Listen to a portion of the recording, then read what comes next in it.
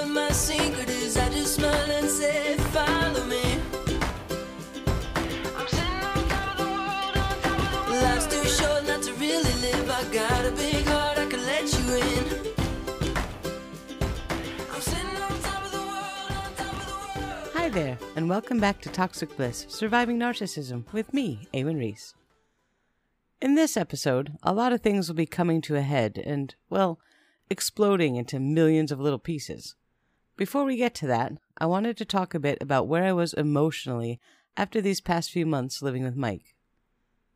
I was constantly walking around on eggshells. That phrase may seem a bit overused, but it's really true. Random things would set him off on either an angry tirade or send him flying into a long-lasting juvenile pout. I can see from my current perspective how these episodes were used to keep me away from a topic he wanted to avoid, but I didn't make that connection back then. Living in constant fear of another outburst was taking its toll on me. At a certain point, I just became tired of fighting and chose that alluring path of least resistance at every turn. He was truly a Jekyll and Hyde character. The good, peaceful times were so very good. He was warm and attentive and loving, and he could make me feel like the only other person alive in the universe. During those moments, I was sure that we were made for each other, and that he was the answer to all of my dreams. But the speed of his mood changes and the volatility of his anger would leave me questioning my sanity. How could he be the same person? Did he have an evil twin that lived in a closet and came out once in a while? How could one person be both the answer to my prayers and my worst nightmare at the same time? One thing narcissists are very good at is making you feel like all the bad things are your fault. All of them. He would get in trouble at work and get sent home early or even fired, and it would be my fault. I had stressed him out in some way before he left and he couldn't concentrate at work, or I made his lunch wrong and he was hungry and mad, so he had to come home. If I wanted him to keep a job, I had to learn to be better. He would nitpick at every little thing I did. I held my fork funny and it irritated him. I would blow my nose and sometimes it would make a little squeaky noise, which he found cute and adorable when we first got together, but now it was an unbearable annoyance. The smoking was a huge issue too. He hated it to death, but I was just too stressed out to give it up. I should get therapy for my stress if it was so bad, he'd tell me. This is the stage of the narcissistic relationship called devaluing. It generally happens anywhere from 1 to 3 months into the relationship, and at first everything you do is lovely and endearing, but quickly that changes, and suddenly everything you do is pissing them off. I spent so much time chasing that other version of him from the initial infatuation and love-bombing stage. If I could just do better, he would be that way again. If I just loved him harder, or if I was more understanding, more patient, if I didn't piss him off every time I turned around. I know he could be that man again. I had seen him. I had fallen in love with him. I needed him, and I would do anything I had to get that version of him back. It just might take a little more time. There was also a monumental amount of gaslighting going on as well. Gaslighting is a term that was taken from a 1938 play by Patrick Hamilton called Gaslight. It was adapted into a film in 1944, and it's based on the story of a woman whose husband systematically convinces her that she's going insane. The term applies the same way in modern-day psychology. Mike's best gaslighting tactic was telling me that I remembered something wrong, or that it never happened to begin with. Generally, this was associated with something that he had done wrong, of course. It started with little things, like, of course I didn't leave the lights on upstairs. I wasn't even up there. Things small enough like that, where I would think I must have imagined it. After all, there'd be no reason to lie about something so small and silly. But it slowly graduated to bigger things, like, you never gave me any money for the phone bill. What are you talking about? You were supposed to pay the phone bill. And I would show him the ATM receipt where I had withdrawn the exact amount of cash equaling the bill. And he would say, well, you must have spent it on something. How do I know what you did with it? There was one moment, at some point over that summer, where I had started to think that I might have a yeast infection. It was horrible and uncomfortable. Maybe it was from the pool, he suggested, as we had been swimming every day, and I often stayed in my bathing suit long after. until I had gone into the bathroom in Mike's bedroom one morning to get some shampoo and found a prescription tube of Monistat on their sink with Tina's name on it. Yeah, that was gross. That was beyond gross. But he told me, that's old. That's from like years ago, despite the date on the label from that very summer. When confronted with the evidence like this, he would turn it around on me. Well, if that's what you think of me, why do you even love me? How do you think anyone that loved you like I love you could do such a thing? Why doesn't anyone ever believe in me? Everyone always thinks the worst of me, and I thought that you were different. No, you're just like everyone else. God, couldn't he just find anyone to love him for real? Maybe he was just destined to be alone for his whole life. Because he had successfully chipped away at my sense of reason and self-esteem over several very intense months, I had genuinely started to think that I was simply a horrible person. I must be jaded and bitter and could never really love someone the way they deserved. Instead of feeling like he was lucky to have me, I felt that I was undeserving of him and that every day I got to even be in his presence was a small miracle. The physical and logistical problems also had a hand in this. I didn't have enough money on my own to rent an apartment by myself for me and Maggie. I was too afraid of my mother's wrath and judgment to call her and ask if I could come back home. Eddie was still missing in action, and I assumed he was with his crazy mother. I felt completely alone and should be grateful that I even had a place to sleep.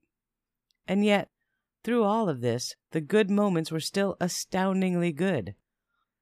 That's all about to change, though, so let's get into it. As I mentioned at the end of the last episode, I had just found out that I was pregnant. One thing Mike used to keep me on the path of his chosen reality was the idea that someday we'd have a baby together and our own family. I wanted that so bad. I could not wait to have another child, and his child, too. I decided that I would tell him on his birthday. It was coming up soon, and Tina was planning a trip back home to her family with the baby, and we'd have several weeks alone. It would be the perfect time. Tina needed help one day finding Bella's birth certificate for some reason, and she was rummaging through the paperwork all throughout the apartment. I offered to help her look and took over a large stack of files and papers. One of the first folders I opened was filled with pages, all stamped with the police logo at the top. What was this? I read the first page.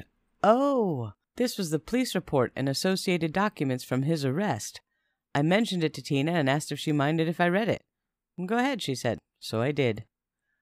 After I finished, I looked at her and said, Is this true, what you told the police? Yeah, she said. I thought you knew. No. That's not what Mike told me happened at all. Not even close. Really? She asked. Yeah, really. If this is true, my God, why did you even let him come back here when he got out? She just looked at me and shrugged. Yeah, I get it, I said. I really did get it, and that scared me more than anything. The police report had detailed the fight they had had that night with a very different narrative than the one Mike had relayed to me. The fight did begin in the upstairs bedroom as he had described, and I would come to learn eventually every lie he told always had some nuggets of truth buried in them. Tina had found out that he was driving to meet me in Connecticut and that we were having an internet affair, so she did know this whole time. And she confronted him with an ultimatum. If you leave, you aren't coming back here. You just stay in Connecticut with her. He tried to convince her that we were just friends, but she wasn't buying it. He went to walk out of the room, and she was blocking the doorway, also as he had described to me. But when she wouldn't move, he pushed her into the hallway and jacked her up against the wall with his hands around her neck. He let go after a few seconds and went downstairs. She did follow him, but not to yell at him anymore. She was running to get the phone to call the police. He beat her to it and wouldn't let her have it. She sat down on the couch and tried to calm him down enough to let his guard down so she could get the phone. But once she had gone for the phone again, he realized what she was doing and grabbed her by the hair, pulled her onto the floor, and kicked her. Remember, she was pregnant at the time, too. She scrambled away from him and scooped up Bella on her way and ran out the front door. Yes, he had done this right in front of Bella. She ran out into the grass in the front yard and just started screaming for someone to call 911. One of the neighbors heard her, called 911, and then brought Tina and Bella into their apartment until the police arrived. There were photographs of the marks on her neck, and the bruise that had started to form on her side where he kicked her. Thankfully, he had missed her stomach, and the baby was fine. He was obviously arrested on the spot and taken straight to jail. "Tina, this is awful. Oh my God," I said. "I know," she replied. "Had he ever done this before?" "No," she said. That was the only time he'd ever gotten physical like that. I sat back and sighed. I didn't know what to do with this new information. I mean, I knew what I should have done, but I didn't do it, much for the same reasons Tina took him back after that event. "I don't think those anger management classes are going to fix this," I said to her. She just shook her head and said, "Nope." I put the folder on the table and continued helping her find Bella's birth certificate. We finally found it, and she took it, thankful for my help. Later that evening, when Micah got home from work, we sat down in the living room to eat dinner, all together. Mike saw the folder on the table. "Oh, what's that?" he asked. "Take a look," I said. I handed him the folder, and he opened it and went red in the face. "Oh, that stupid thing." "Yeah, that. You want to explain it?" I asked. "It's just a story," he said. "That's not what happened." Tina was sitting right there in the room with us. So I said, "Tina said that's what happened." "Yeah, well, that's her perception of what happened, but you know there are always two sides to every story." "Actually, there are three sides to every story. His side, her side, and the truth. I'd really like to hear the truth for a change." "Hey, I told you exactly what happened," he said, getting a bit defensive now. "Right," I said. "You told me your version, and Tina told her version to the police in a sworn affidavit. Are you saying that the truth is somewhere in the middle, or that Tina was lying under oath?" He scoffed. "You just think whatever you want. You never believe me anyway." "Mike," I said gently. "No," he said as he stood up and threw his plate at the table, shattering it and sending food flying. "You're determined to always see the worst in me. It's like you're trying to find reasons to hate me. Go ahead, hate me. See if I care." He stormed out the back door. I let him go this time without chasing him. It's time for a short break. We'll be back in just a minute, and we'll pick up right where we left off. Welcome back. Tina was picking up the pieces of the broken plate, and I told her that I'd get it. She should just go upstairs and check on the baby. I'll clean up, because I'm the one that set him off, after all. She nodded and went upstairs. I cleaned up Mike's mess and noted that this was becoming a thing, cleaning up all of his messes for him. And I did the dinner dishes, too. I went outside to have a cigarette afterwards, and I found him sitting right there in my thinking spot. He hadn't stormed off too far, I noticed. I guessed that he expected me to come out after him, and was probably surprised that I hadn't. "Oh, you're here," I said, surprised. "Well, duh, where'd you think I'd be?" I hate it when people duh me. "I figured you would have gone off for a walk or something," I said, trying to sound unaffected. "Oh, and you didn't even come after me," he said with a breathy chuckle. "No, I didn't. I understand that you don't like being confronted with that sort of issue, but it affects me too, and I have a right to have feelings and an opinion about it." "Why? Why does it affect you?" he asked. "Have I ever hit you? Have I ever slammed you up against a wall? No, and I never would. Tina just picks at me and picks, and eventually I get so fed up that I just snap. I hate it, but you don't do that to me, so I'd never snap at you." I just blinked at him silently. "Puh, see? You don't believe me." "I can't believe that you're blaming that on Tina," I said. "Well, it's her fault. Think about it. I've never done that to you, so clearly it's not you, it's her. She just pushes all of my buttons. I can't help it." Those anger management classes were clearly not sinking in. "I don't love Tina," he continued. "I've never loved her the way I love you. I would never, ever hurt you. God, what do I have to do to make you believe me?" "I don't know," I said honestly. "I love you. I do know that, though." He grabbed me around the waist and pulled me close to him, clutching me tightly as he sobbed heavily, his face pressed against my stomach. I just stood there and held him and let him cry it out. I believed at the time that his sorrow was genuine, but I did also realize it was a bit dramatic. Somehow he seemed to pick up on what I was thinking. "See how much I love you? You make me feel things so strongly. I'm never this emotional. I could never hurt you, see? Come on, let's go inside, I said. I'm tired. We went inside. We curled up on the couch and played a little Diablo together. We fell asleep like that, and Tina found us the next morning.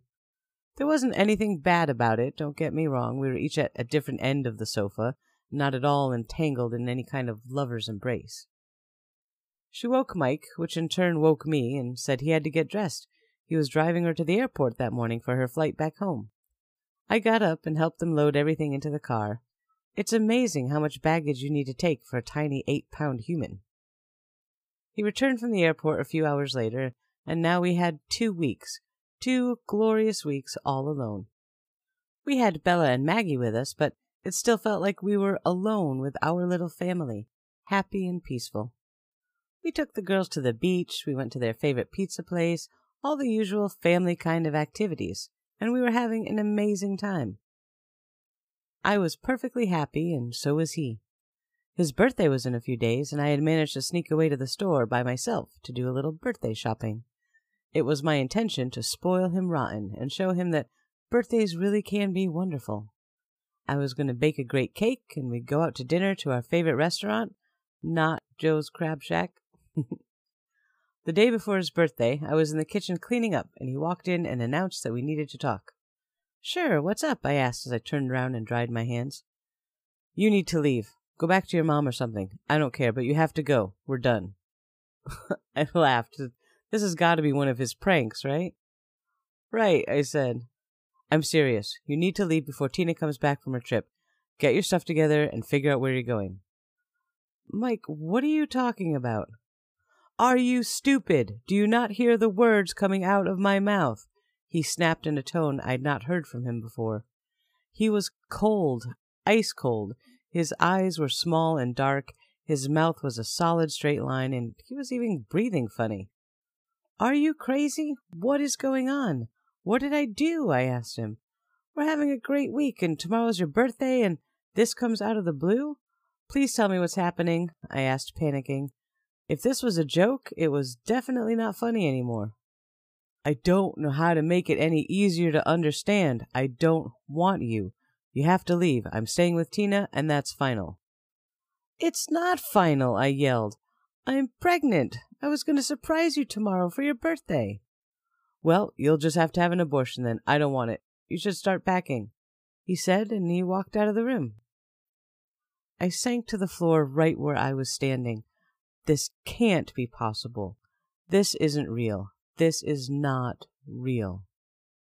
I caught my breath for a moment, and then I went in the living room to talk to him. Mike, I said as I entered the room. He spun around and threw his cup full of soda at my head. It missed and hit the wall and shattered into a million pieces. You have to leave, he yelled, with a look on his face that made my blood run cold. I ran back to the kitchen, grabbed the phone, and called 911. He stomped out the front door and slammed it behind him as I made the call. I waited in the living room for the police to arrive. I wasn't sure where Mike was, but I hoped that they got here before he got back. A few minutes later, they were at the door, with him in handcuffs, and they all walked in. They checked his ID and emptied his pockets, and he just stood there, fuming silently. They took him out to the car, and one of the officers came in to talk with me. I showed him the folder with the reports from his prior arrest and said that I had felt threatened and he was in a rage. I showed them the remains of the smashed glass and the soda that was still wet on the wall where it had hit.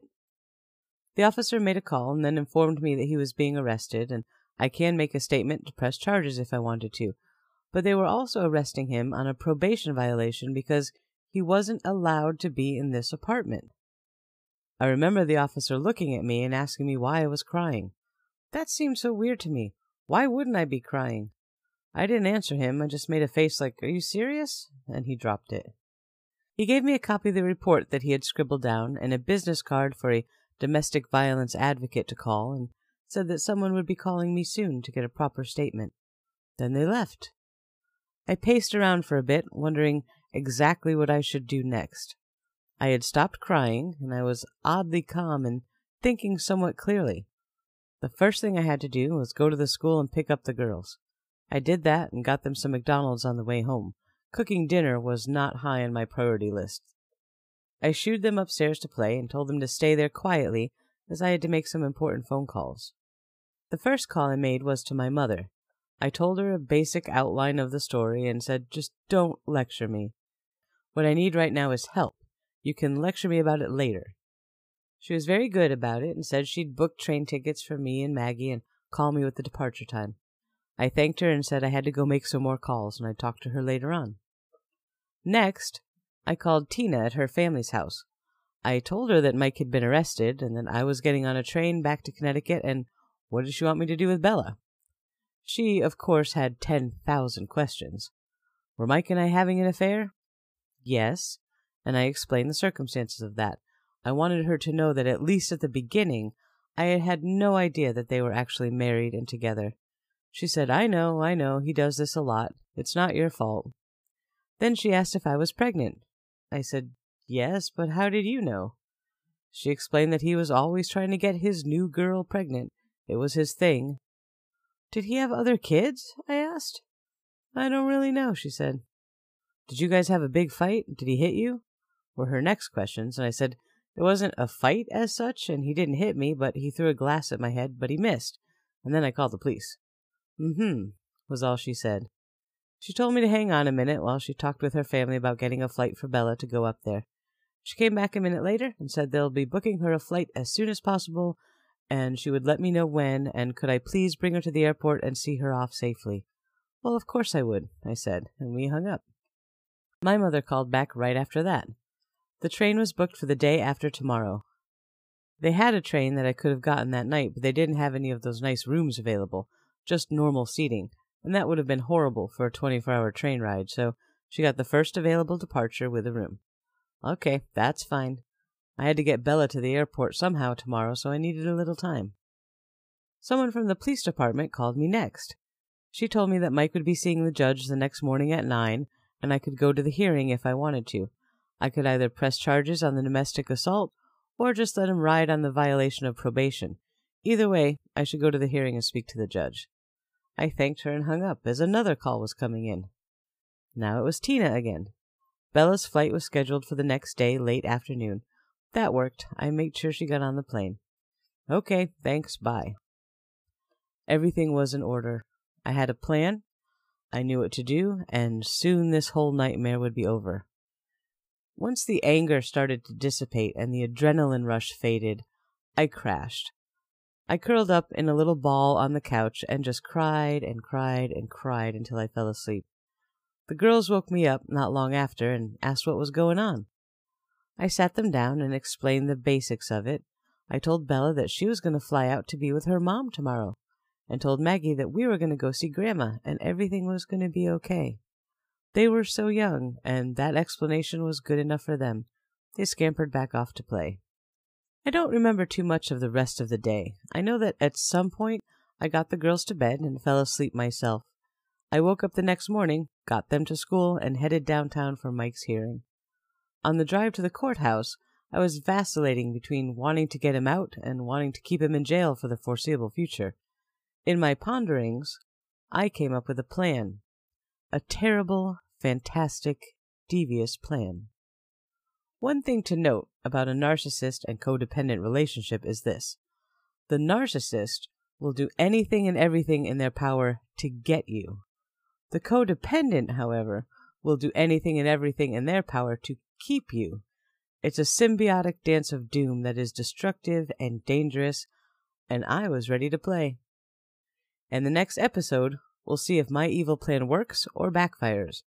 Until then, thanks for listening and take care. People ask me what my